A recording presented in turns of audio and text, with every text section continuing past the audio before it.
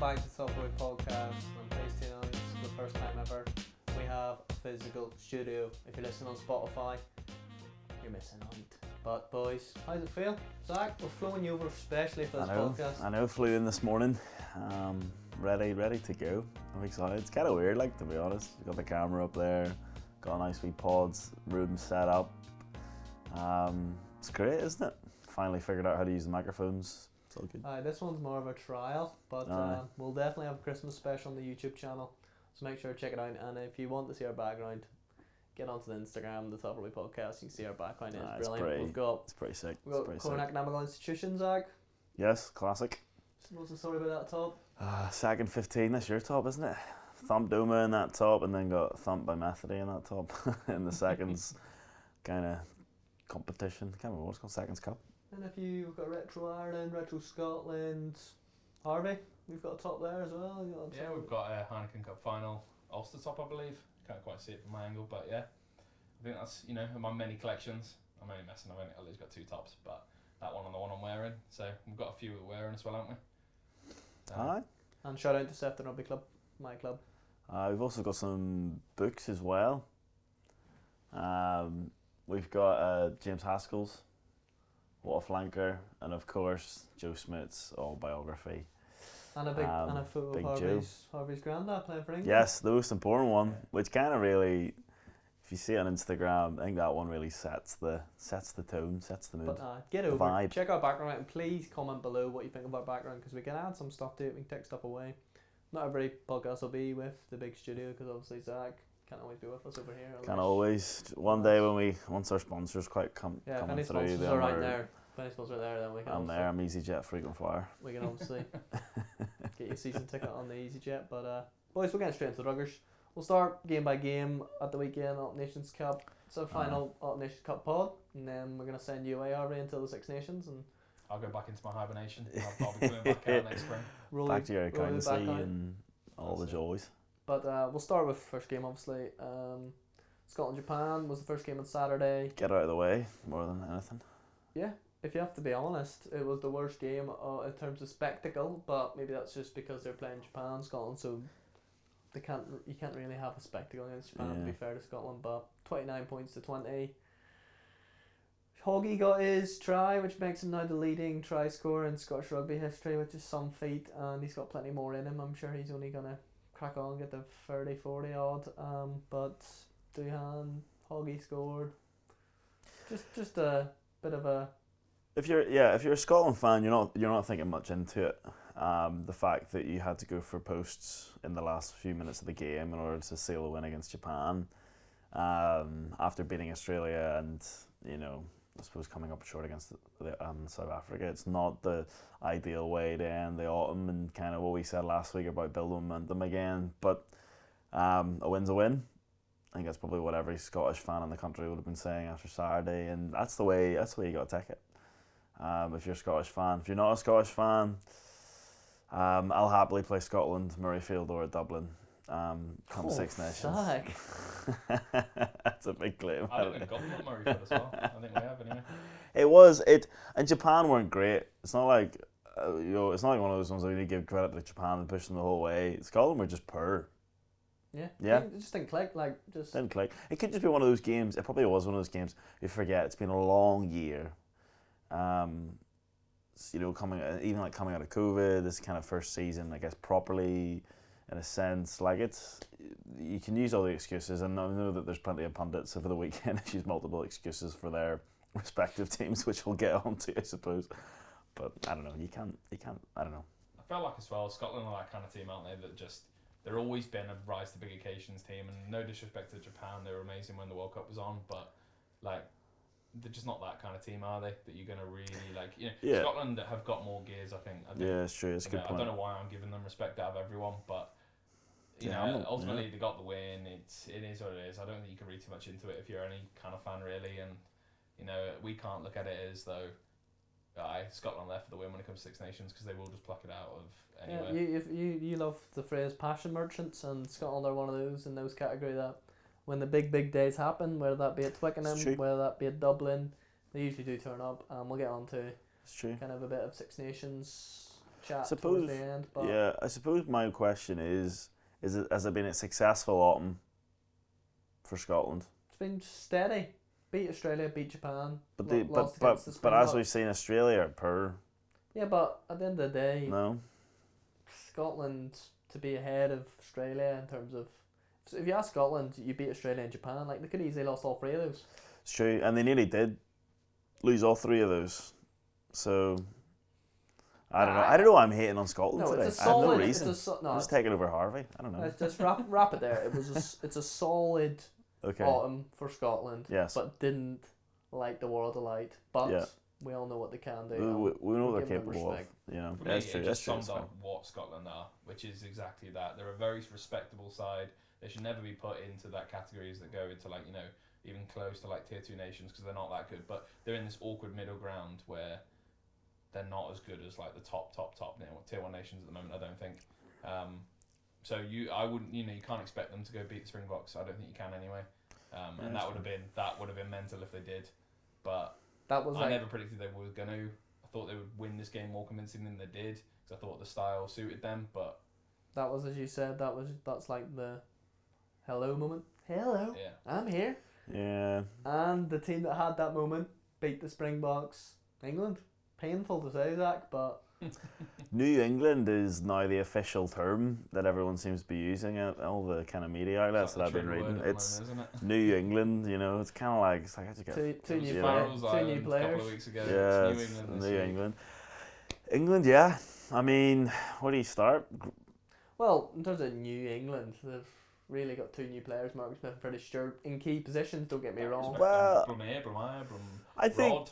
I think to be honest, they Right. are playing more on their feet. They're playing what they see in front of them, which I think is what Eddie Jones has probably always wanted, and now seems to have the players to kind of utilise and execute his philosophy. But in terms of New England, who's actually going to be starting when the World Cup comes around in 2023? Yeah, well, there was an argument. I was listening, I think it was in Talksport this week, talking about how you need depth in World Cups. Depth, you know, is vitally important. So maybe Eddie Jones this autumn was just bringing in new players. There's the guy, who was it? There's a guy played South African played for Saracens. I can't remember. Anyway, Scott Brits. That's who it is. Basically, he was saying that Mako and Billy aren't in so that he can try out other players, so he can kind of build depth.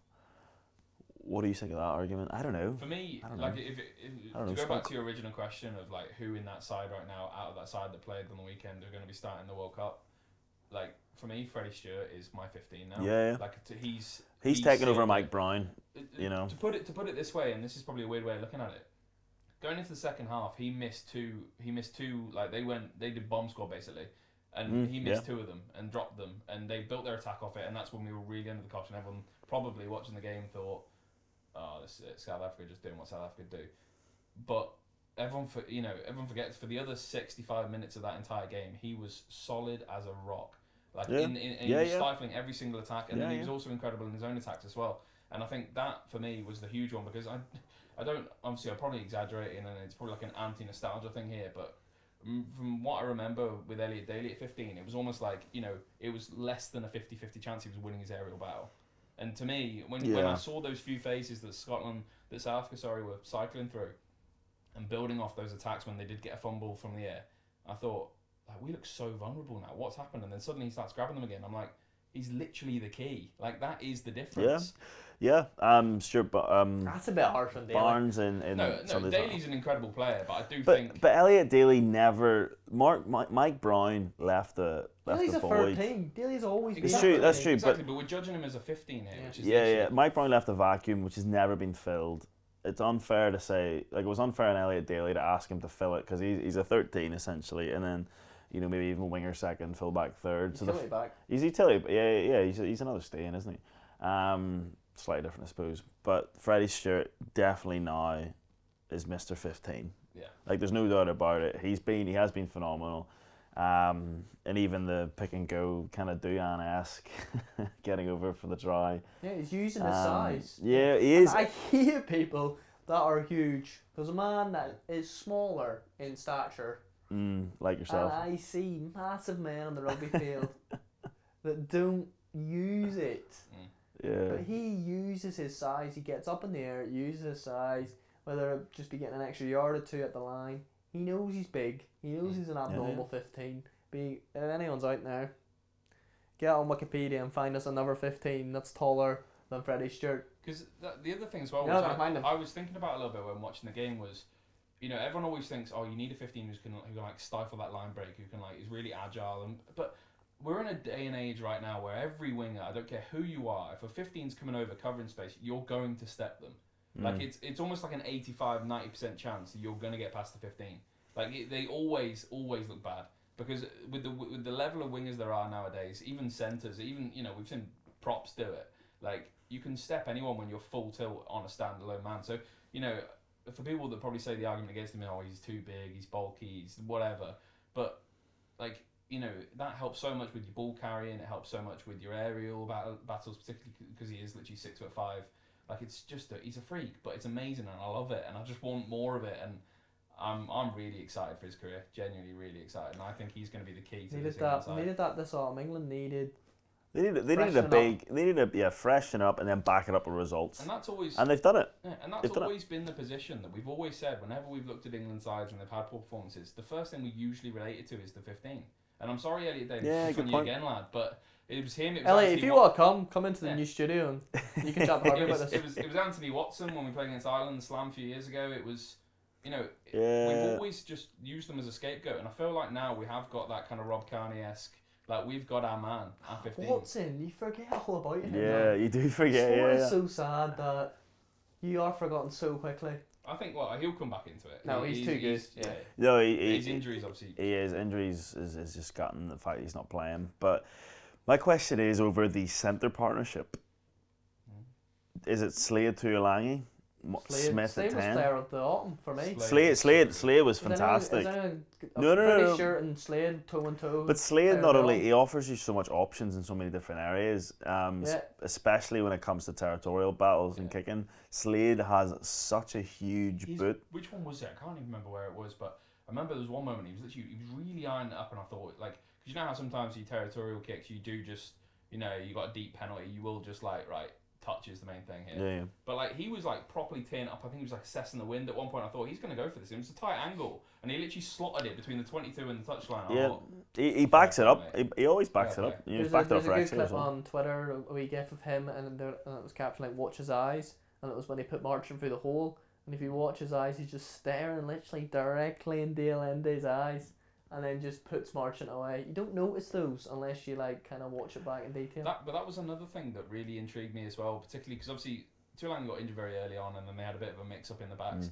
He slotted into that Farrell at 12 role sort of thing, like a second playmaker, and he did it really, really well. You'd always see him as that outside centre, but he played that role really well because obviously Marchant's a bit physically better than him and slightly better ball carrier. But I know this is probably skipping ahead a little bit, but genuinely, if I'm Owen Farrell, I'm genuinely getting a little bit worried. Does Owen Farrell get back into this team? Not that he was ever out of the team. He got out, obviously for injuries, for other reasons. But does Owen Farrell start the Six Nations? Well, again, we're skipping. Just basing off this. Again, we're skipping over a guy who I really don't know why. Why does Joe Marchant never get respect?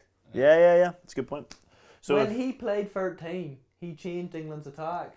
Yeah. With his lines of running. And Tuilangi, he's always going to be injury prone. You can't rely on him. If he's fit, you play him. But then again, you're not going to.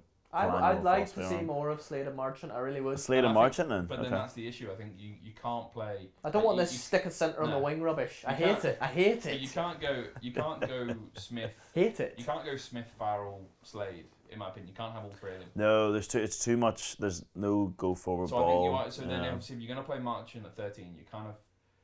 Because as much as I say I'm worried about Farrell, he always seems to wangle his way into the team. So you're almost sacrificing. He's a captain. He's the captain. So what does Farrell bring to the team that he maybe kind of overlooks his lack? Is it just his leadership? Is it just his leadership? It's a bit Johnny Sexton-esque. Apparently Johnny Sexton sets standards like no one else in that. So you really so it is kind of like a leadership kind of example reason. Is that enough to start for England? This is where Carl Sinclair for me. Like, if you want a leader on the pitch, I know he's not back, but like, you want a leader on the pitch. I've got another good clip. I've got another clip. They're coming out left, right, and centre. Coming out of the woodwork these days. I've got another clip for you, Harv. It was a rug, and Sinclair shouts, "Rafi, left pocket! Rafi, left pocket!" Rafi Quirk moves round to left pocket, then runs to, and then gets a hand on the charge down. All from Sinclair's little comms.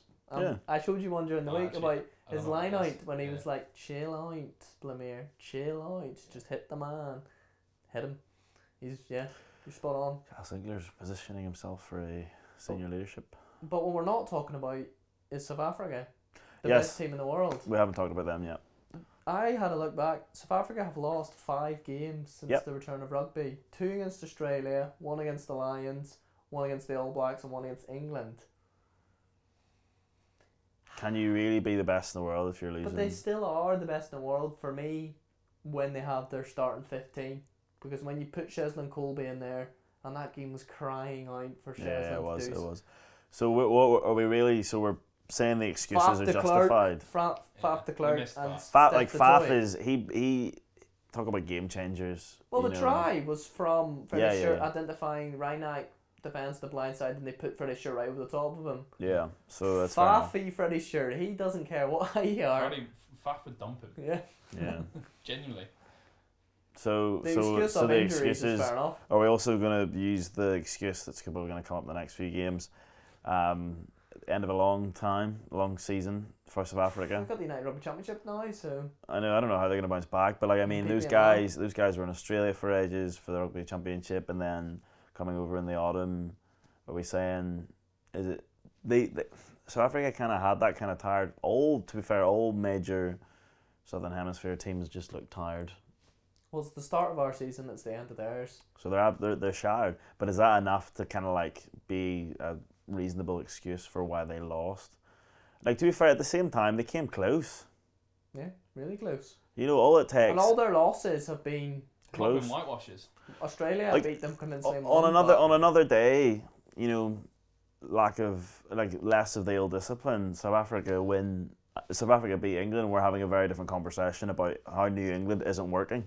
It's just so funny. There's the fine margins. It was weird though. When it becomes clutch, I text Harv. I just text him classic South Africa, and then below it I said that number 8 looks good too. In terms of, I think he just got a turnover at the time. He got a turnover, which then inevitably resulted in the penalty, which Stain then knocked over. I don't think he got that exact one, but he got the ball back anyway. And then after Stain knocked over, I was like, that's it. Classic South Africa.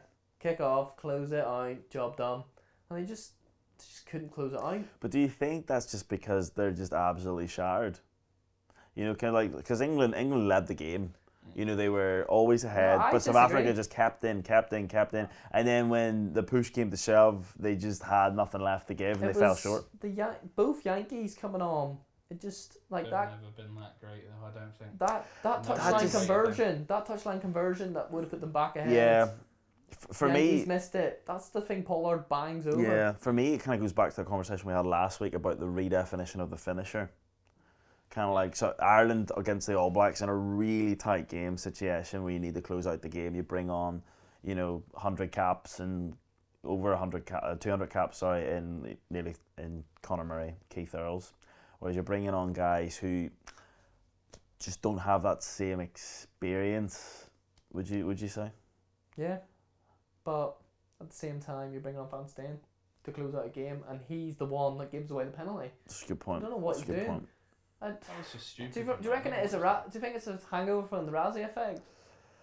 I think South Africa, the Razzie stuff actually boosted South Africa because they have this weird victim mentality. I don't know if you've been seeing much of the media responses to Razzie, South African media that is.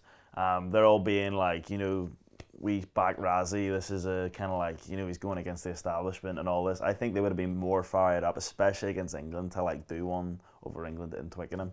And the fact that they didn't, they're probably even hurting even more now as a result. But I think you can't also underestimate like the Khaleesi yellow and stuff. Yeah, true. That was a massive swing. It wasn't a yellow. But yeah, it wasn't a yellow. And that's the thing. That goes down to the fine margins again. That's not a yellow. we could be talking about a very different result. Jules And how as well. South Africa are Jules- totally the best team. Jules took Jules off. was not a yellow. He took his head off. Don't be silly. He didn't take his head off. The guy crashed into his elbow. It's not like he went into his shoulder. He had fully wrapped arms, and Etzebeth was falling over, and then that's how he fell into him. I reckon that would have been another Razzie video, but... And I think as well, you got to... Yeah, Razzie just wants any excuse to... Are they starting to burn out then, or... I think, I don't know if I'm reading too much into this, but I noticed as well, particularly towards the end of the game, and I'm going to hype him up because I love the man, Marcus Smith, when he got... Yeah, how have we not talked about him? No, yeah, How have we not talked about towards the Marcus end of the Smith? game, Banned his name. And I don't know if I just started noticing it towards the end, and maybe he was doing it the whole game, but he really slowed the play down. And what you notice is, and I don't know about you guys, but when Farrell's in that 10 role, that 12 role, and he's picking up that ball off like first and second receiver, he's always, like, he never just holds onto it or thinks or looks up. It's like there's a process, something's going on, there's a play happening, and he just wants to get the play done. So, like, he'll do the back door straight away, or, like, his time... I think something that people have picked on already is Marcus Smith's timing is incredible. Like, he can play with the defence with the way he plays it, and he doesn't hold on for it too long where, you know, his attacker's got no space. He's almost unpredictable, and I think what that did is it slowed down the South African, that kind of blitz line that they have. And I think the reason why they're always so dominant in the breakdown is because they've always got the momentum going into the tackle. You think 2 or 3 of them are firing onto you, and you've got more coming onto you, and chances are you're probably isolated, you're probably on the back foot. That's why they get so many turnovers. That's why they get so much dominant possession from the breakdown. Yeah.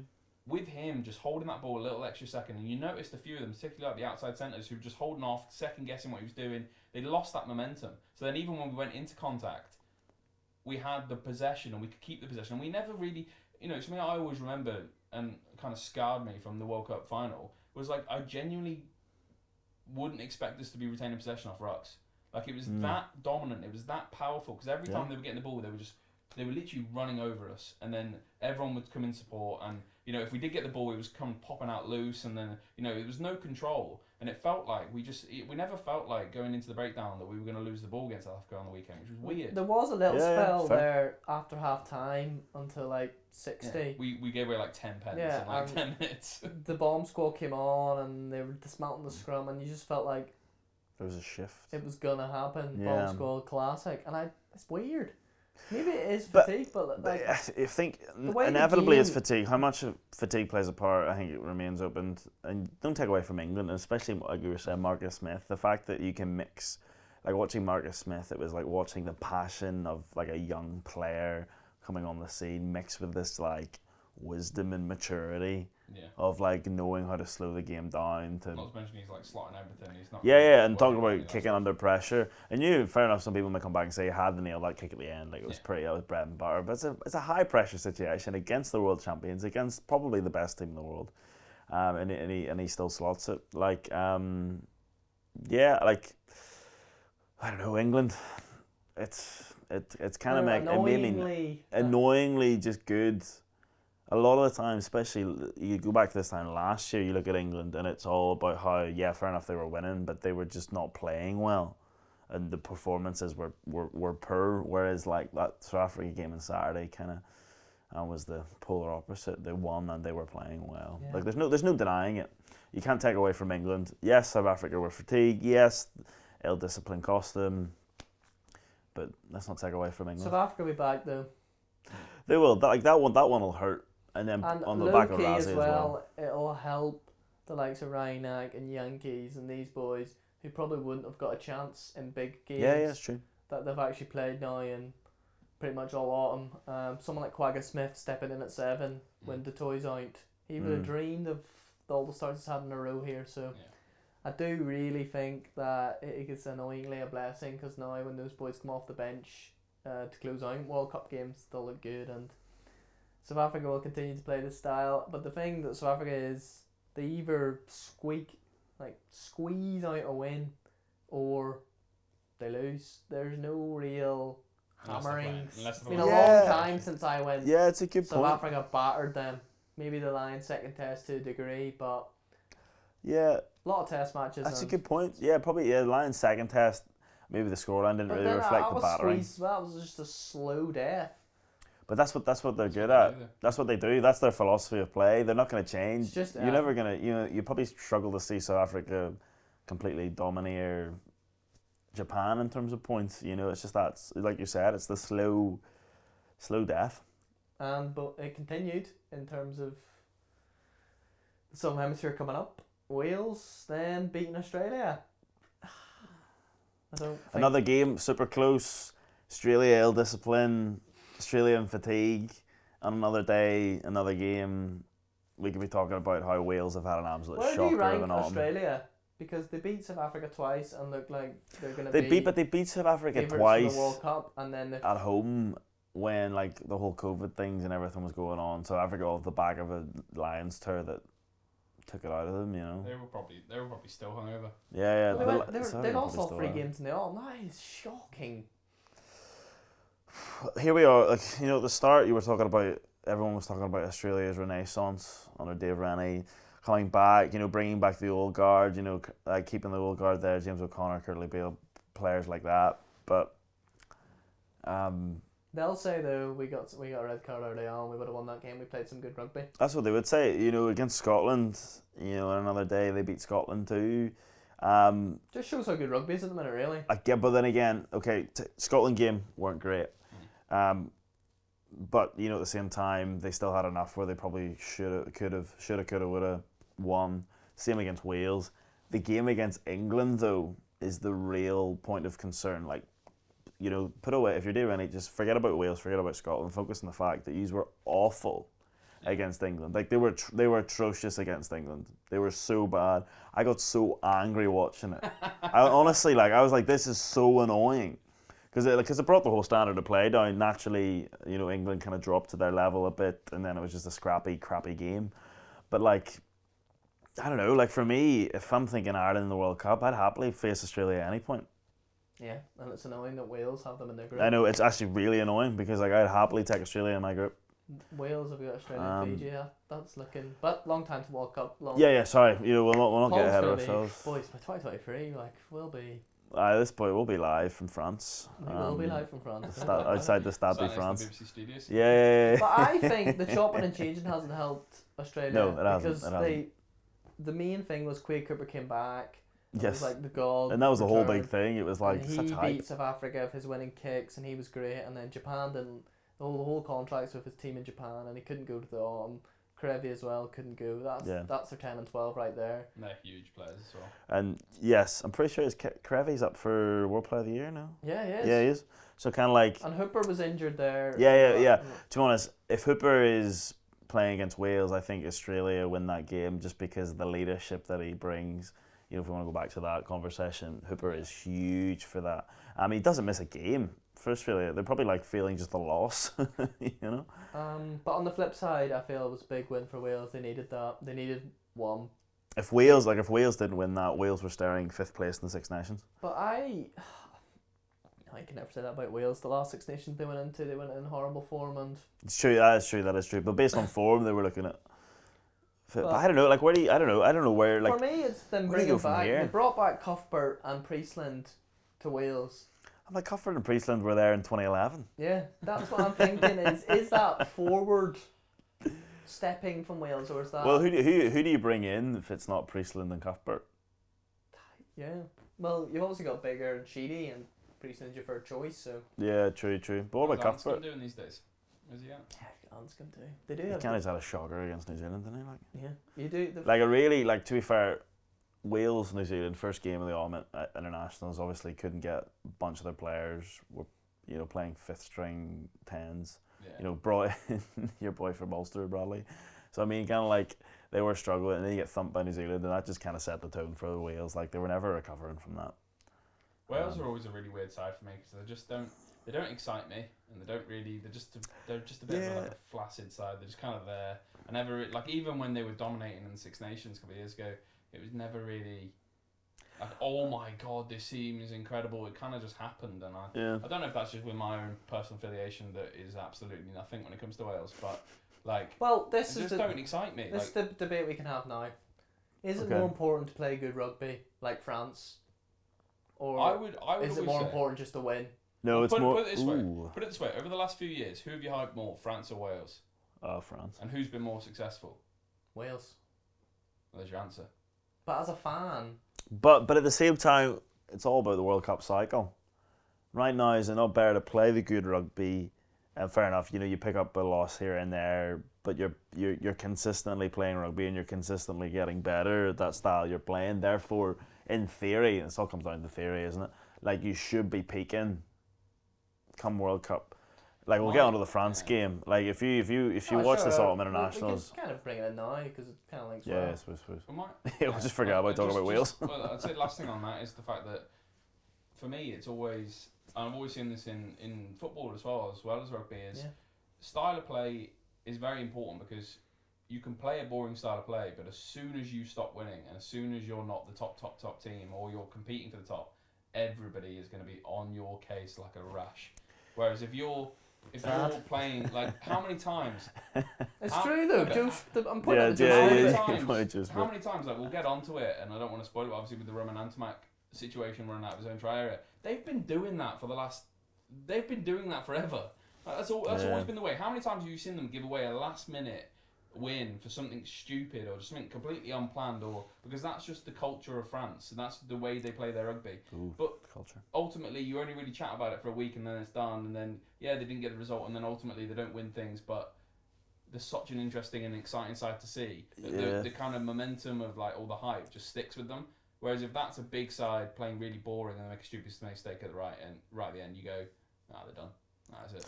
Well, you look at if you want to kind of transfer that into football, you look at Liverpool first on their club. We're playing some really exciting rugby. Beating Norwich Norwich. Rugby, you're like 5-4 and things like that. And like, we're unbelievable, but just stupid things in defence and stuff like that. But over time, they've kind of cut out those mistakes, strengthened the defence, and then are now one of the best teams in the world. And obviously, we're biased in that. But then you look at, like, for me, when you're talking about, like, the teams that play boring and then the minute they stop winning, everyone's on, and that's United. Like, that is just, United, we're winning games, we're finishing second in the league, but we're just so boring, and then it just kind of, like, it all dried up for them. It's always been the way with Jose Mourinho. That's why. I don't know why we're talking about football. We've got on a football here big time. Brilliant, Andy Farrell. Yeah. He started playing exciting rugby, and everyone's back on the bandwagon. Yeah, I'm back on the bandwagon. I'll happily admit that I was calling for his head this time last year. That's also the thing. Maybe it's not just boring. It's, you need a style. Like, sometimes it's a case of when they don't know what you're playing, or it's not identifiable as to what you're doing. Because we've kind of all come to the conclusion now that we're like, look, so I have to play away. We might not massively enjoy it, but we can respect it. It's almost when you're in this weird middle ground, when you're kind of in between styles, which is what Andy Farrell was a little bit like when he first came in. Yeah, this time last year, because you guys were sat there. I remember multiple podcasts where you kind of you're more concerned about it. There's no direction. Whereas I feel like when you've got that clear plan and you know the way that you're going to play, and you're just working to improve it, it's almost more encouraging and a little bit more reassuring than it is just not getting results and not really having a start. Yeah, it kind of feels as if Wales are currently where Ireland were this time last year. Kind of like running around a bit headless. It's kind of like, what are they trying to really do here? He does this PVAC though. He does. He does. On a podcast before that last autumn, he said when he got the job, right, I'm gonna try and lose new players in the autumn and might lose all the games, but you have to just back me. And Wales Rugby said, if you lose all the games, we don't care. Yeah. And then he won the Slam. Well, sorry, he didn't win the Slam. He got very close to winning the Slam. So don't be surprised if he does that again. PVAC's a bit weird. It's true. I mean, some who really remembers Autumn Nations games in the long run? Like, it doesn't really matter in a cycle. And we'll get onto Ireland, obviously, but the likes of some people really care about their record and winning. Like, I've said it time and time again about France going down to Australia and playing their third choice teams just to build depth. And now, they're fifth in the world rankings. If France beat Australia 3 times, they'd be up at probably around third or second. Yeah. But they don't care. Yeah. The groups are made for 2023. They don't care about rankings. Yeah, it's true. That's a good. Yeah, it's fair enough. And they seem like the kind of team that just have that audacity where they're like, well, look, if you're going to win, you've got to be the best anyway, so who cares? But in terms of World 15s, this is when then you start to know you got a really good team. Shout out to Stephen Jones as well, the journalist that put Gibson Park and Sexton in his column for World Team of the Year. Yeah. But Is it dull? Yeah. No, it's fair enough. Yeah. How many French players are getting in that? Because when you actually think about them, Dupont, best nine in the world, yes. Yeah. Roman Antamak. I mean, he's up there, isn't he? Really up there. He's I really think up if he there. didn't have that injury. Yeah. Yeah, true. And then Jalibert broke on, and then they were like, "Oh, let's play Jalibert 10, him 12 to get them both in," which I always hate. Just grow a set and pick one. Yeah. And they did it against the Yeah, All Blacks. don't So do- look what happens. Yeah, yeah. And Jalibert came on and even made a line break at the end, so it just shows. Finishes. So you got those two that are right in it. For me, Galfiku is the best centre around. Yeah, he he can is. do Yeah, he is. everything. He's even got that kicking game now to his game. Mm. Damien Peno is right up there in terms of wingers, and just got on the end there. And now this new guy at fullback who plays kicks for him. Yeah, he's phenomenal. You've also got like Aldrit, Olivon.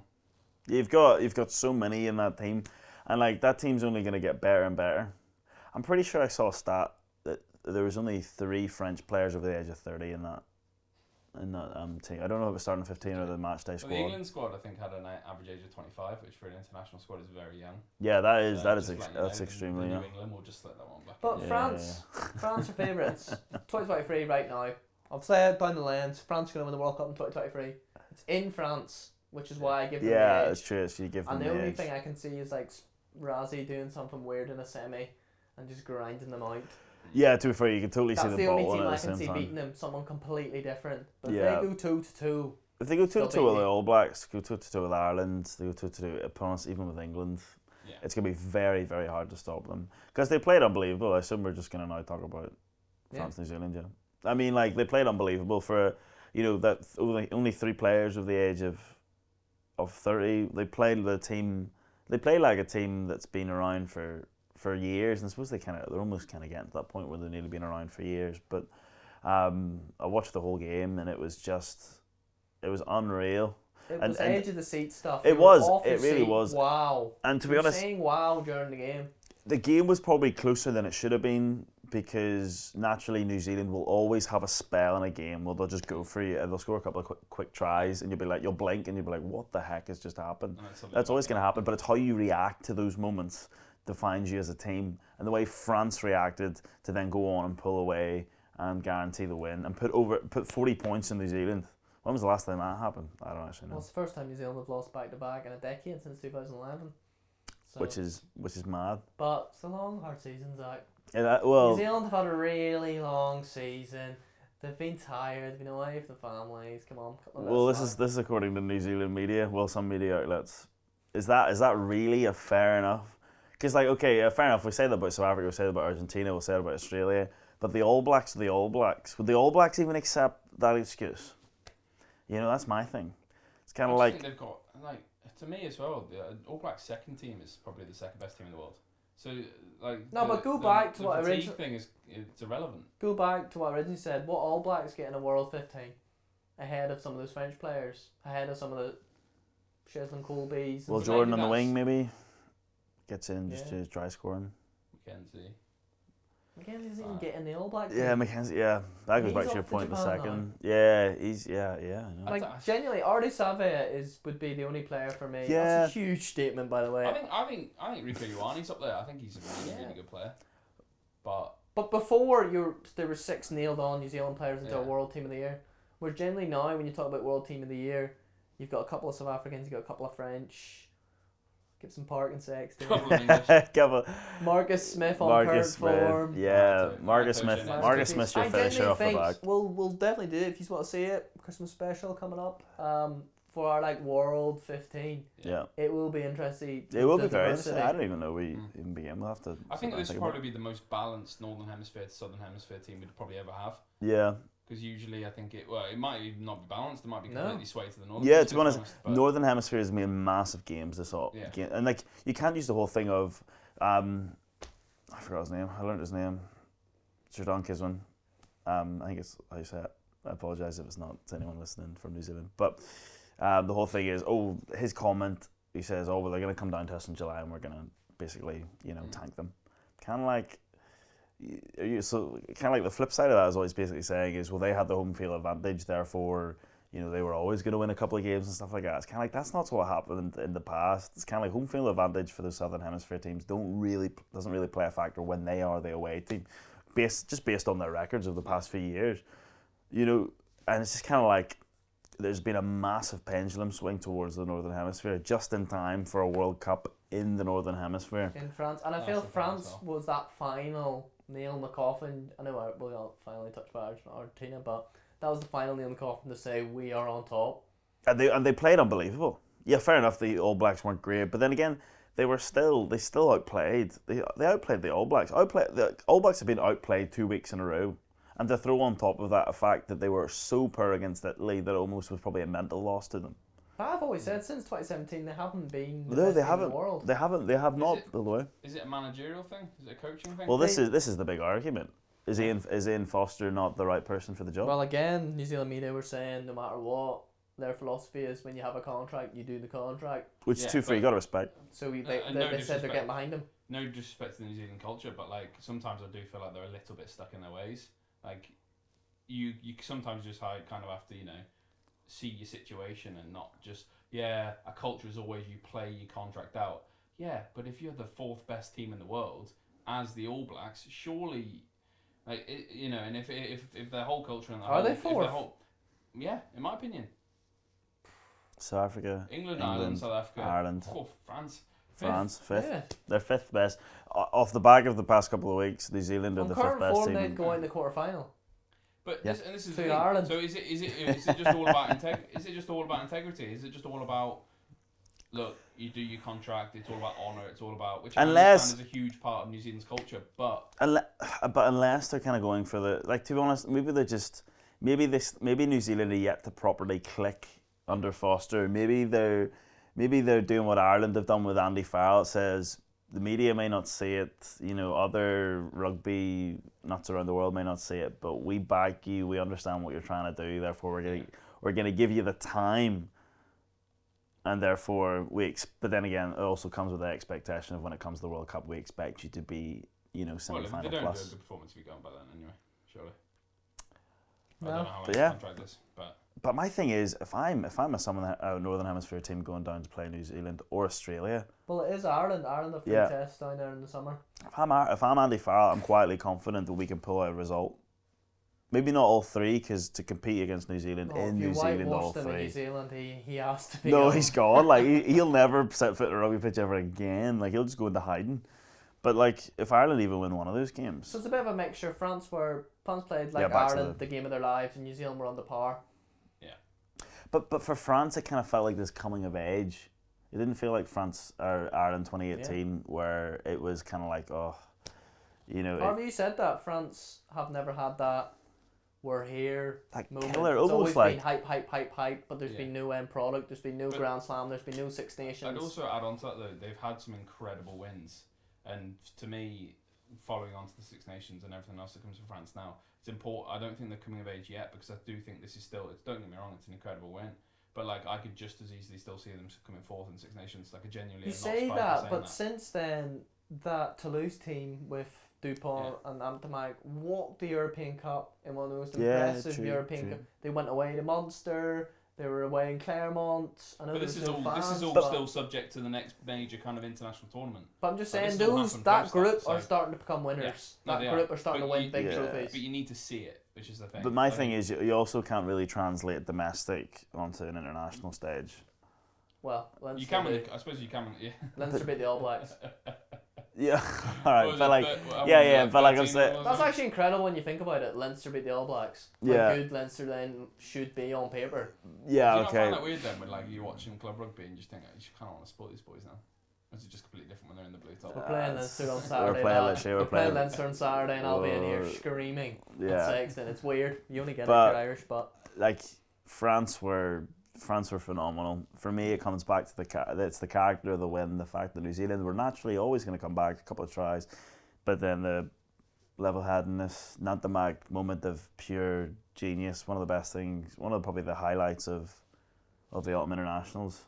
He knew fine rightly, he carried the ball over the line, rather than cut your losses and just touch it down or attempt to kick it away. He just thought, I'm taking you out, Aaron Smith, and well, he burnt Jody Barrett, who is no slouch. yeah, like he burnt Scored kind of. himself as well. He had an unbelievable game. It was the best game I've seen him play. Yeah, it And just Stade kind of Rugby. it was one of those games like the stage was set, packed Stade de France after Yeah. a couple of after the a couple of years France have had. It was. And Zach, you saying it? Are you going to join me? France favourites 2023. It's in the Stade de France. It's clueless. But there's multiple aspects to that. It's naturally the home advantage for a World Cup is huge when you've got the team that can challenge for it and at least get a semi. The depth in French rugby is still, maybe only New Zealand's second or they're second maybe to New Zealand in terms of depth. It's just incredible. But then they've also got world beaters. And Damac's 22, by the way. Yeah. He's 23. He's 23 in May. How old's Jalaba? 21, 22. They're the same age. So in some ways, they're just in theory.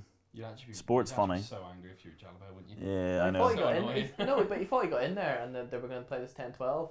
Yeah. But again, sometimes you just need to grow and pick the best players. No, totally. When it comes to that, I think so too. But yeah, France are favourites. France played phenomenal. It was a great game to watch as a neutral. And then just finally, the cherry on top, Ireland dismantling Argentina. I hyped them up in my preview.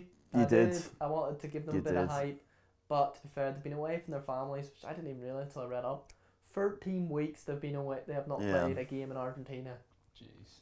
I think Argentina's the real one where you can say that fatigue and kind of like cabin fever is a real factor for them. Because you saw that, you expected more from the All Blacks, you expect more from South Africa and Australia. But with Argentina, they just, they're missing kicks. Particularly with Argentina, which probably relates exactly to all that fatigue. It was a mental fatigue thing as well. Their discipline was dreadful. Yeah. It was awful. And you can just imagine it going out there frustrated, angry, kind of just want to get home. Sometimes the early shower is just the best way to do it.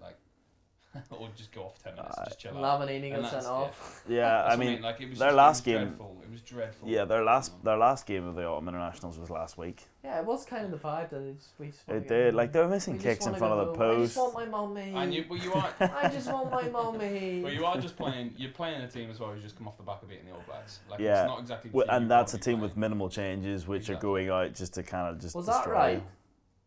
I said they were going to do it last pod. I said they were going to go out there and just put a statement out there and solidify what happened last week. Key changes as well. Joey Carberry, man of the match, fully deserved. I mean, just his kicking as well. Yeah, we don't want to take away from Ireland's record win against Argentina as well. Joey Carberry has cemented himself as the heir to Sexton after the past couple of weeks that he's had. As long as he can stay fit, that's his role. But this is the problem: you have two injury-prone tens, Johnny Sexton and Joey Carberry. Harry Byrne is the worst out of the three of them for injury. And the guy's 10 years younger than him. Yeah, so I don't know, maybe it'll be Billy Burns starting. That's what you don't want. You don't want sorry, let's you know what? Walk into the World Cup having Ross Burns starting with that just honestly gives me PTSD. But then again, maybe it was a bit harsh on Farrell last time because he had Ross Byrne and Billy, and even the Six Nations. So he didn't have a full pack to play from. Yeah, no, Ireland are going from strength to strength. The momentum will now continue into the Six Nations. You expect Leinster and Munster to have decent European outings, and maybe Ulster. Oh, we've got Vermeulen coming, don't worry about that. I know, but honestly, who knows at this rate with Ulster. But yeah, so I mean, kind of it's good. Farrell is kind of almost, it's coming of age for Farrell and his Ireland team. They have a style, free flowing rugby. Yeah, Balakan, we were shouting him. Yeah, Balakan slotted in there in the wing. Was very solid. Looked he was solid. And energy. The argument against that is the fact he was playing a really poor Argentina team. He didn't have to do much, but at the same time, he took his chance, I think. And Dan Sheehan off the bench, I thought, you've got Kelleher, who's playing the best rugby out in those wider channels I've ever seen, and then you got Dan Sheehan, two 23-year-old hookers who both look unbelievable, and we couldn't find a hooker when Rory Best was an heir to Rory Best, and now you've got two. It's like buses. You're waiting for one, two come along at once, and they're just going to find it out for the next decade for that, which is a bit like England with George and Cowan Dickey. When you have two people battling away, it's true. Because Sheehan, when he came on, was unbelievable. Blame's chasing them, honestly. Yeah, he is. He is. We haven't even really talked about him, but no, he definitely is. I could bang on about England all day, but we're past that point. I like it. What much more do you want to say? Solid Ireland win. I just want to give Josh van der Fleer a shout out. He doesn't get enough respect. Yeah, it's true. That's true. I really like Josh van der Fleer as well. He's really good. But he's not flashy. He's not going to make a bust 100 metres like a Ryan Baird. Back row is I'm strong. glad as well, Big Kaylin's coming through.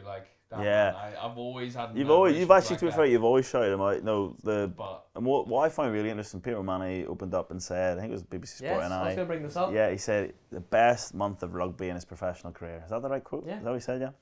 Best month of rugby, and like that man's had some pretty big months. And he was on the bench for the All Black game. Yeah. Well, I think it's because he knows he can just come on, do his bit, but like he's got. Like, I genuinely think the partnership, and I know it's not really a partnership, there's a third one in there as well, but I think Doris and Conan are honestly going to be your keys to success. Yeah. I think those two Yeah. together are just incredible players. They're so well rounded, their ball carrying ability is incredible. And then if you just slot in that 7 there as well, Yeah, you're but on it. I think as well, like, You're on to winner. there's almost like each player knows his role and then perfects that role. That's what kind of the vibe. Like, you'll see that more with Ireland. Peter O'Mahony, for example, kind of like you are the finisher, and therefore perfects his role and does the role to the best You of his come on and ability. get the match winning turnover. Yeah. Yes, please. Thank you very much. Like, There you there's a go. bit of chop and change, but it's almost like there's no surprises. Like Pierre O'Mahony, like you said, knows his role now. Joey Yeah. Carberry knows his role now. Yeah. Like there's kind of, it's not like, oh my god, I'm playing this weekend. What's going on? Like You're the man right. could go in there, do 80 minutes, and he's perfectly fine. But then he's also an incredible 10 to bring on as an impact. And you've got that all across the field now. Which is Yeah, incredible. to be honest, like sitting here at the start of the autumn internationals, would I really thought we'd be having this conversation? But they've turned it on. Sport's funny. Things change in a matter of weeks, and all of a Sport is- sudden, Sports funny Yeah. is a good line to finish on. yeah, you sport see, is you know, funny. it's- You know, the whole conversation title around will Ireland's be- changed. Your opinion's not false. Like you literally haven't really stepped a foot wrong the entire nation, like autumn international. Yeah, So yeah. you have every right to feel that way. To be honest, like I said at the start when I first came on, I missed the first week for the autumn internationals. But I was kind of disillusioned with Ireland. I was like, yeah, you beat Japan, but like, you know, can you really do it against the All Blacks in Argentina? And now, like, I'm seeing it and I'm convinced. You know, I believe in Farrell. I believe in his philosophy. And if you were to say to Irish fans last autumn that within a year you're going to beat England and the All Blacks convincingly, You What would you would say no, because this time last year I was genuinely one of those people who was properly questioning whether or not Fowler was the right choice. But to be fair to the RFU, they trusted the process. It's all about trust the process, you know, and he had a game plan, and it's finally kind of come to light. and Yeah. hopefully New Zealand then learn from that, and we'll see if they come through. But for me, world rugby at the minute is the most competitive it's ever been, and Yep. if these internationals kept going, everyone would keep beating each other week in, week out, Yeah. which is what we want. But the enormous Hemisphere is on top, boys, It's true. and roll on the Six Nations, and it's gonna be a cracker. There is some big teams in there. There's I got Could be the one of the odds most up. competitive I in looked- years, you I know. looked the odds up, and Ireland, England, and France were all very close, and Scotland weren't too far off. So It's gonna be great. interestingly, Wales are a bit lower in the rankings. So I mean, they but just don't get any respect. They're so, they're Oh, Joe oh, Marchant. yeah. Yeah, but then again, And they're Wales, quite- but Wales will turn up and go them in the Grand That's what I Slam or mean. something. Yeah. You know, they'll They're beat Joe France Marchant. in France. About loving it. That's what he wants. They'll beat France in France, and then all of a sudden it's like, yeah. But comment below your predictions for the Six Nations, and let us know your player of the Autumn Nation series. Give us a follow on Twitter at RugbyTel, Instagram, Top Podcast, and on Spotify and the Top Rugby Podcast. And we'll catch you next week. I'm Zach. We're back with some big guests, which we'll keep on the Yeah. DL, but I'd tune in. That's all I'm going to say. Cheers, boys. Cheers. Cheers.